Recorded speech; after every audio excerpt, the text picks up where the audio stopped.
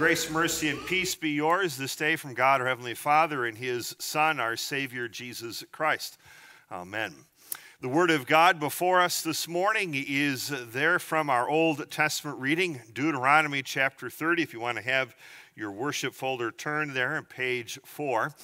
We will make reference to that as we go through, but before we go any farther, I invite you to join with me in a word of prayer. Lord Jesus Christ, to you we give all praise and glory for your love and mercy towards sinners like us. In the midst of the challenges of this world, Lord, help us to do what you spoke through your servant Moses, to choose life. And now may these words of this preacher's mouth and the meditation of our hearts be pleasing in your sight, O Lord, for you are our rock and our Redeemer. Amen. You know, it really shouldn't be that hard of a decision to make, should it? This section of God's Word, Deuteronomy chapter 30, comes to us in a context that is vital to understand. The entire book of Deuteronomy is a farewell address, if you will, of Moses to the children of Israel. Now, just think about this and put this all in order. Moses, the first 40 years of his life, is raised as if he were a son of Pharaoh in Pharaoh's house. At 40 years old, he realizes his ancestry. He ends up murdering an Egyptian guard. He flees before punishment can be given, and for the next 40 years, he lives as a nomad, shepherding sheep. He's married. He has kids. When he's 80 years old, the Lord calls him and says, "Go back to Egypt and lead the children of Israel out of slavery." And he remembered then all of the 10 plagues and all the miracles that went about, walking through the Red Sea with a wall of water on their right, a wall of water on their left. All the miracles of everyday manna to eat on the desert floor. 40 years of wandering in the wilderness. And now it was time. It was time for Moses to depart, to die. Because of his own rebelliousness and stubbornness, the Lord was not going to allow Moses to enter into the promised land. That's another story for another time. But the point is that here, for an entire book, Moses gives final encouragement to the people of God, reminding them of all the things that God has done for them. And so he says, "I call heaven and earth to witness against you today that I have set before you life and death, blessing and curse. Therefore choose life." It really shouldn't be that hard of a choice, should it?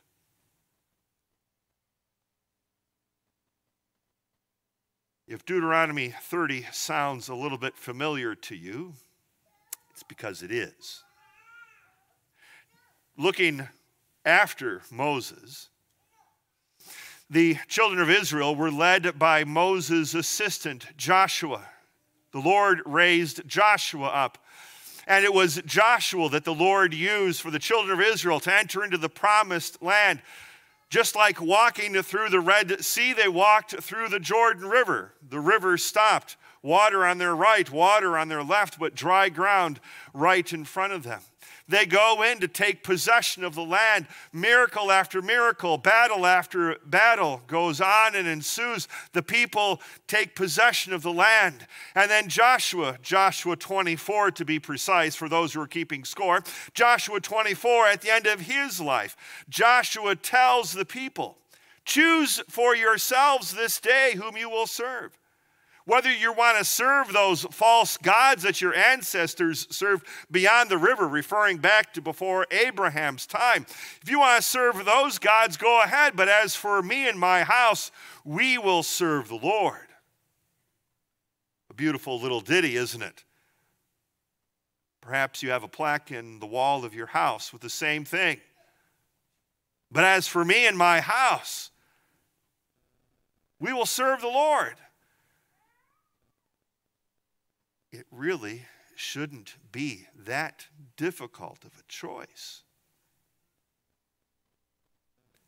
It might also sound familiar to you if we go all the way back to Genesis chapter 2.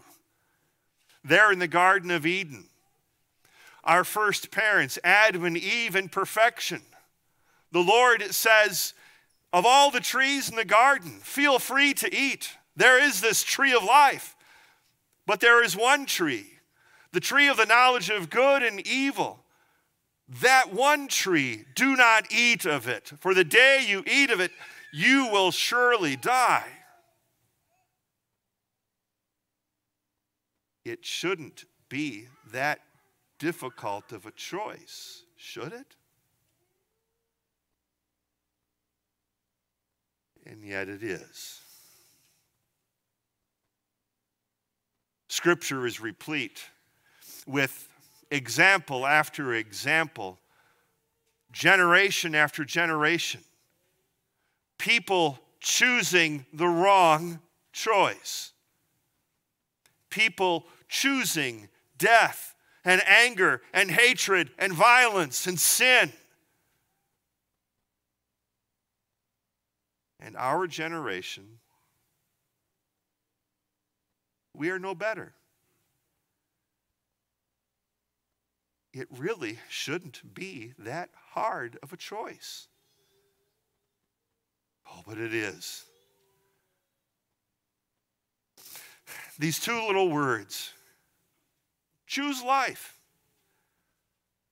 Those of you with good memories might remember, about 7-8 months ago, I said in a sermon that at some point we would be addressing the whole ramifications of what it means as Christians to live in this country in a post-Roe v. Wade. This isn't that sermon, just in case you're beginning to be nervous. But it does, those two words made me think of not just the license plates that are an option that you see all over the place. I think around 30-some states offer that choice. But it made me think about all the ways that we react in our interactions with each other. Do we really choose life? Or do we make other choices? Does it really mean that we choose life when we hold a grudge? You know, when something just sticks in our craw, we just can't get past. Perhaps we have just a slight little chuckle when there's an embarrassment for someone of whom we are having a difficulty.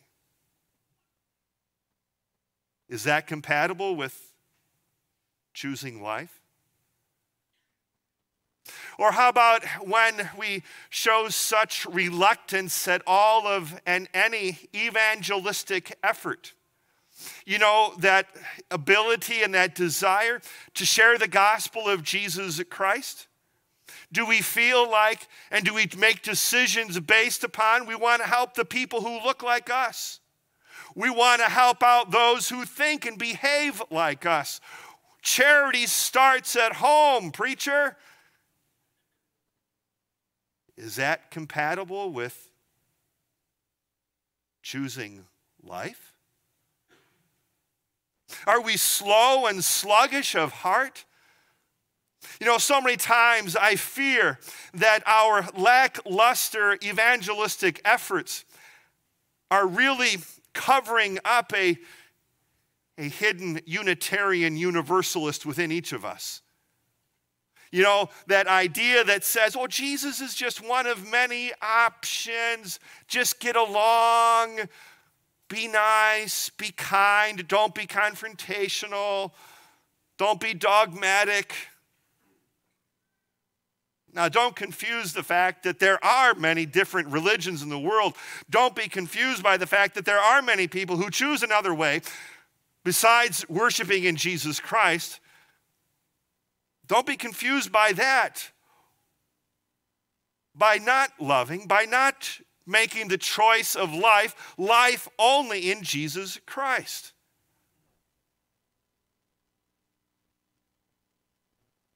It really shouldn't be that hard of a decision. But here's the difficult part, brothers and sisters in Christ. If our own first parents, while they were still perfect, if they had a hard time making this decision to choose life, what makes us think that we are any better off now?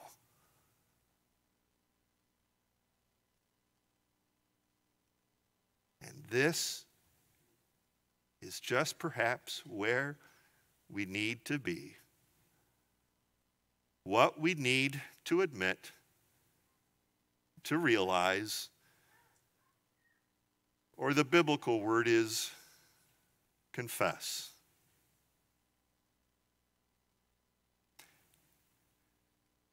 I believe there is an illustration that can help us set this into perspective, this word of God before us. Now, I will admit this is not a story about yours truly. And even though the statute of limitations against my children has not run out yet, it is not a story about my children. But it is a true story that I heard another preacher tell. A story about, and by the way, not Pastor Alex either. A story that this preacher told of when he was 9 years old and he was fed up with his mom and dad. And he had made a decision. He had announced, I am running away from home. And he packed a bag. He was furious and he was angry. And he was stomping through the house with all of the might and must that his 9-year-old legs and feet could muster. He expected his parents to come to their senses. He expected his parents to beg and plead. But they said nothing. They did nothing. He packed his bags and stomped even more forcefully to the door, jingling the handle to make it loud and clear that he was ready to leave. I'm leaving, he shouts to his parents. No reaction. Surely this was the moment that they would come to their senses and beg him to stay. They would feed his ego. They would understand that life without him would be horrible and painful. And maybe, just maybe, they would admit they were wrong in the way they had handled this situation. But his parents reacted with nothing. Except his father asked him one question. Where are you going to go? That one question shot a hole through his plan. He hadn't thought of where he was going to go.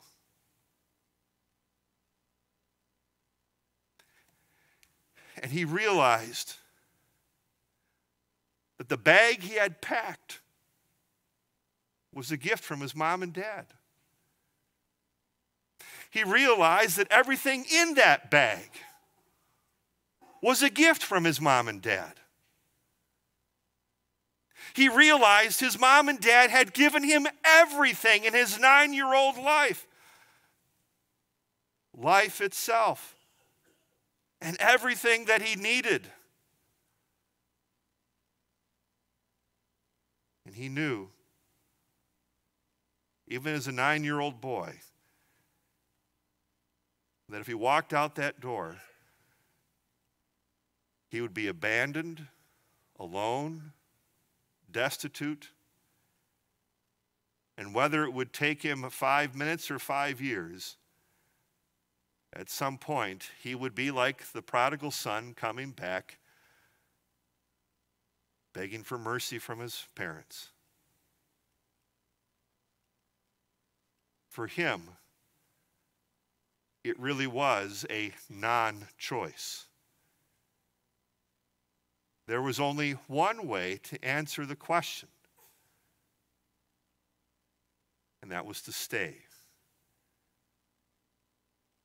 To, yes, repent of his own sin and anger, and trust in the mercies of his parents. You see, it really isn't that hard of a decision. God has given us everything. Everything that we possess is his gift to us. Oh, sure, he might have blessed you with a job to earn money and to be able to purchase things. But don't be confused by that. It's still his gift to you. The very life that you have, the very salvation that we have in Jesus Christ is his gift to us. My golly. He loves us that much. You see, the Bible gives us some clear indications. In 1 Corinthians chapter 15, the Apostle Paul reminds us that the first Adam was made a living being, but the second Adam, namely Jesus Christ, has become a life-giving spirit, giving us eternal life. Jesus himself in John 15 says, "You did not choose me, but I chose you and appointed you to bear much fruit." And just one chapter earlier, Jesus reminds us forever that he is the way, the truth, and the life. No one comes to the Father except through him. There is no other choice than to choose life.